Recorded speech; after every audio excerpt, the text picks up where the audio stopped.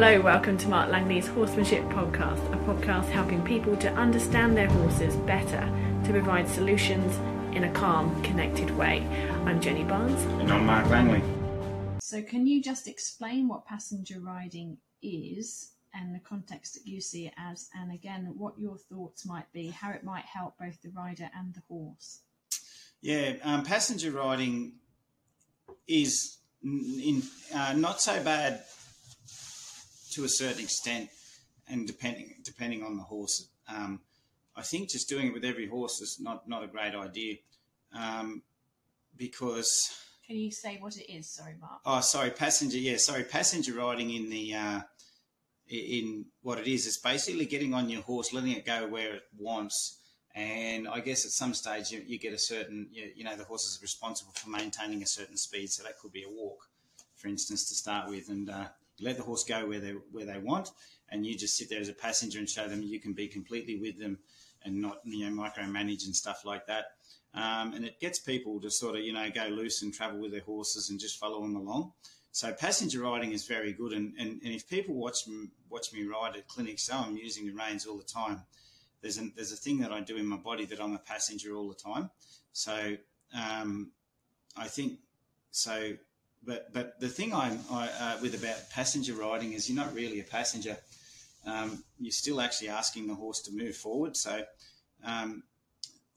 technically, if you're on a forward horse that just walked around the arena, you could passenger ride and just sit on it. One of those curious horses that kind of goes to the corner, looks out and goes over here and looks out and then sort of does a recce and then sort of settles down and just gets used to carrying you around. So on young horses that are just cruising around and stuff like that, and babies, I'll sit on them and just let them cruise around, do a bit of exploration. But that's about the extent I tend to do the passenger riding. I think doing it on all horses is not a good idea. Now the horses that I probably wouldn't do it on are the ones that just suck back to the gate and their mates, and they don't have a lot of confidence, and they look out there and go, well, that's scary, I'm going to sit back here, because really you can't passenger ride them.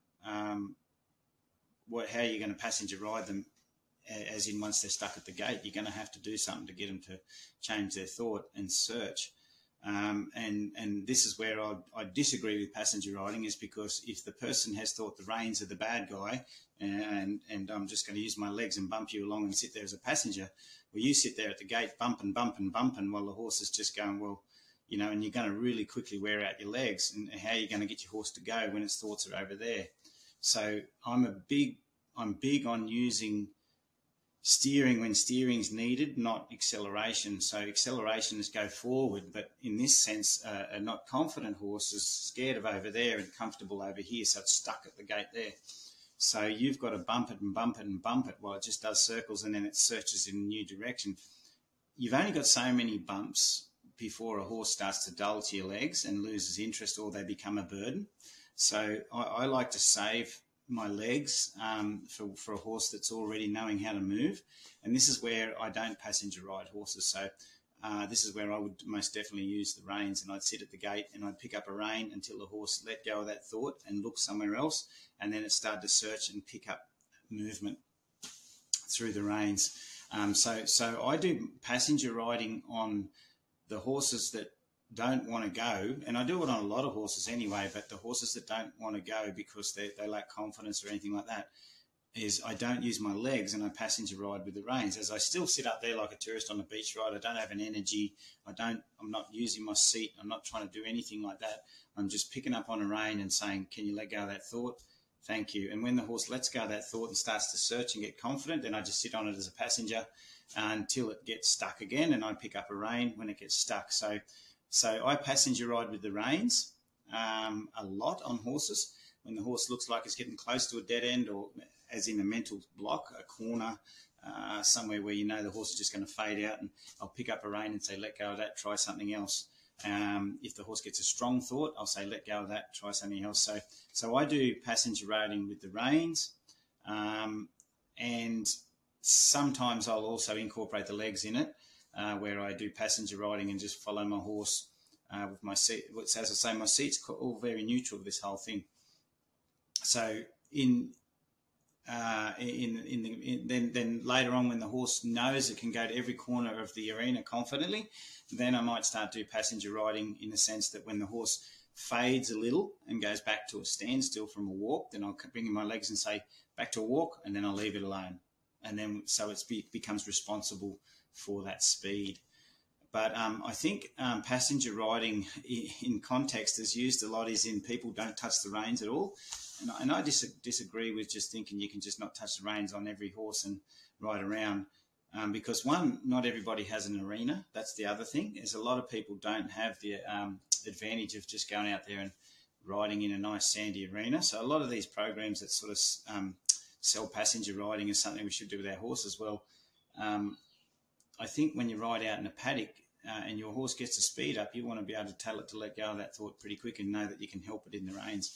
So I think passenger riding, as I said, sit up there like a tourist, using the reins is a really good way to get a horse, and you can apply it on most horses, and you don't need an arena to do it, because it's safer. Because when the horse gets a strong thought, you can say let go of that thought and relax, and just sit up there like a passenger again, like just a tourist on a beach ride. So that type of passenger riding using the reins, I strongly recommend, because it's as I say, it suits someone who doesn't have a good arena and things like that. Once the horse knows how to move, then I would start to do a bit of passenger riding, and that'd be just to get the horse to be responsible for a speed. So when the horse falls back, I say back up to that speed, and then I just sit up there like a tourist. I hope that makes sense to everybody, but that's the way I'd sort of do my. But if people watch me closely, they might see me using the reins all the time, but I sit up there and my leg is, my whole body is almost like it's had an epidural. I'm just sitting up there and until the horse understands that simple thing of the reins. And it's the same with the legs. When you start using your legs and teaching your horse legs, you sit up there like your whole body is not working, and the only thing that works is your heels. So you know the horse understands the reins and the heels, and then you've got two things to fall back to that you know work. When you start teaching a horse to move off the feel of a seat or something like that, then you know when you go to the leg, then you've taught the horse to understand the leg or the heel thoroughly, so it's not sort of frightened of it. Same with the reins. Okay, so sticking with the legs, I'm going to go on to the next question, which is from Megan, and it comes off the back of a recent clinic that she did with you. She's been trying to reintroduce leg aids to her horse, who has been a bit dull to them.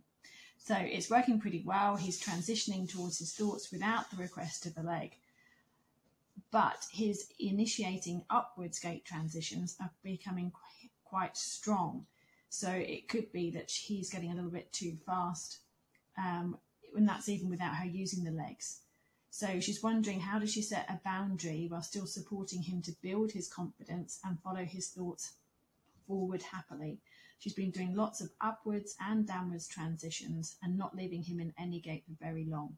What exercises or techniques could you recommend?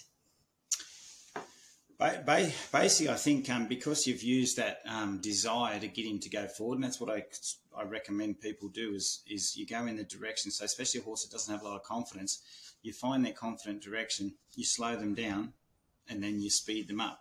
So they learn to feel good about coming off your legs instead of kicking and maintain a speed or something like that. So you slow down, speed up.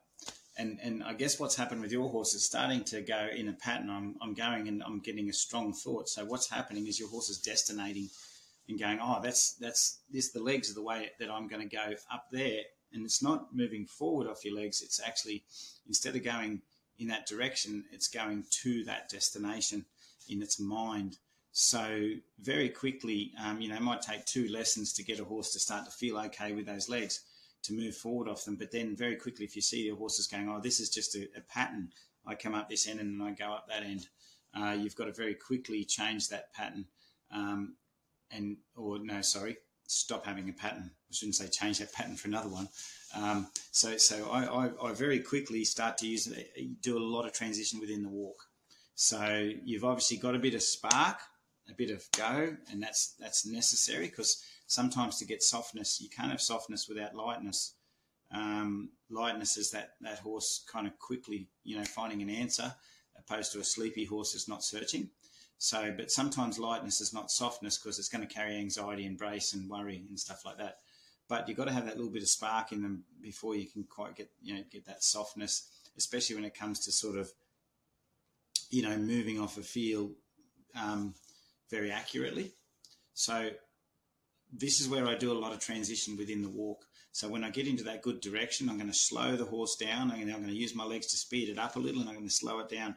Because what's going to happen if you're not careful, if the horse was, say, dull on the legs, but then you realise it's a bit worried at the legs or something like that, then it's going to just kind of go, hey, this is how I can get away from the legs, is by rushing forward. So that's when I start to calibrate or tune the accelerator. It's like tuning the carburetor, where this much air, this much of this, and you just tune away until it's just how you like it.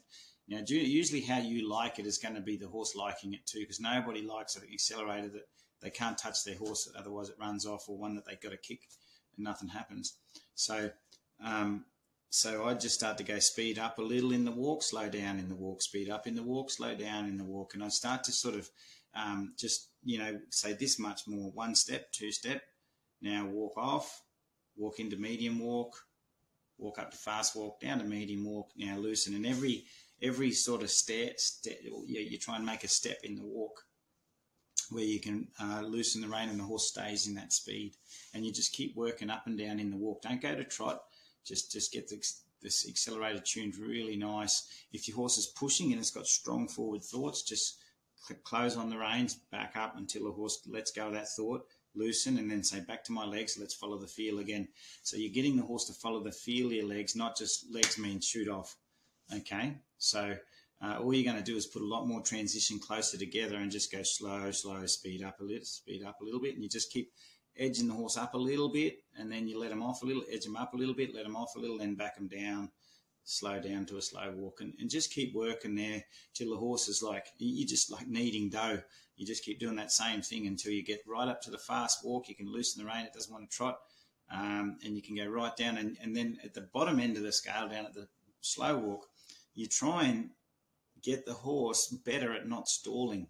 So I slow the horse down till it nearly stalls. Now, anyone in different countries might know the word stall. Stall is, when you drive a manual car and you let the accelerator off and it goes slower and slower, and then it also says plup, plup, plup, plup, and then it stops, okay, when you don't have enough revs. I try and sort of get the horses close to that point where they go, they feel like they're going to stop. And some horses, the bracier the horse, the more anxiety, they'll actually start to stall and get really rigid in their walk sooner. So the horses that are easy to stall are usually bracy and still not comfortable at softening through the reins, through their whole body. The horses that are hard to stall, in the sense that they're very soft in hand and they slow down nice, but you can get them to super slow walk and almost nearly have no sharp edge from a slow walk into a backup.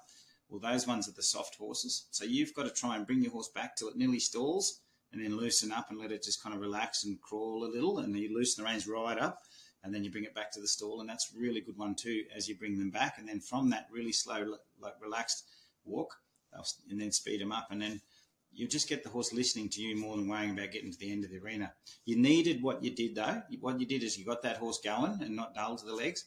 Now you've got to get it comfortable and tuned, and that shouldn't take too long if you just sort of start looking at the refinement now.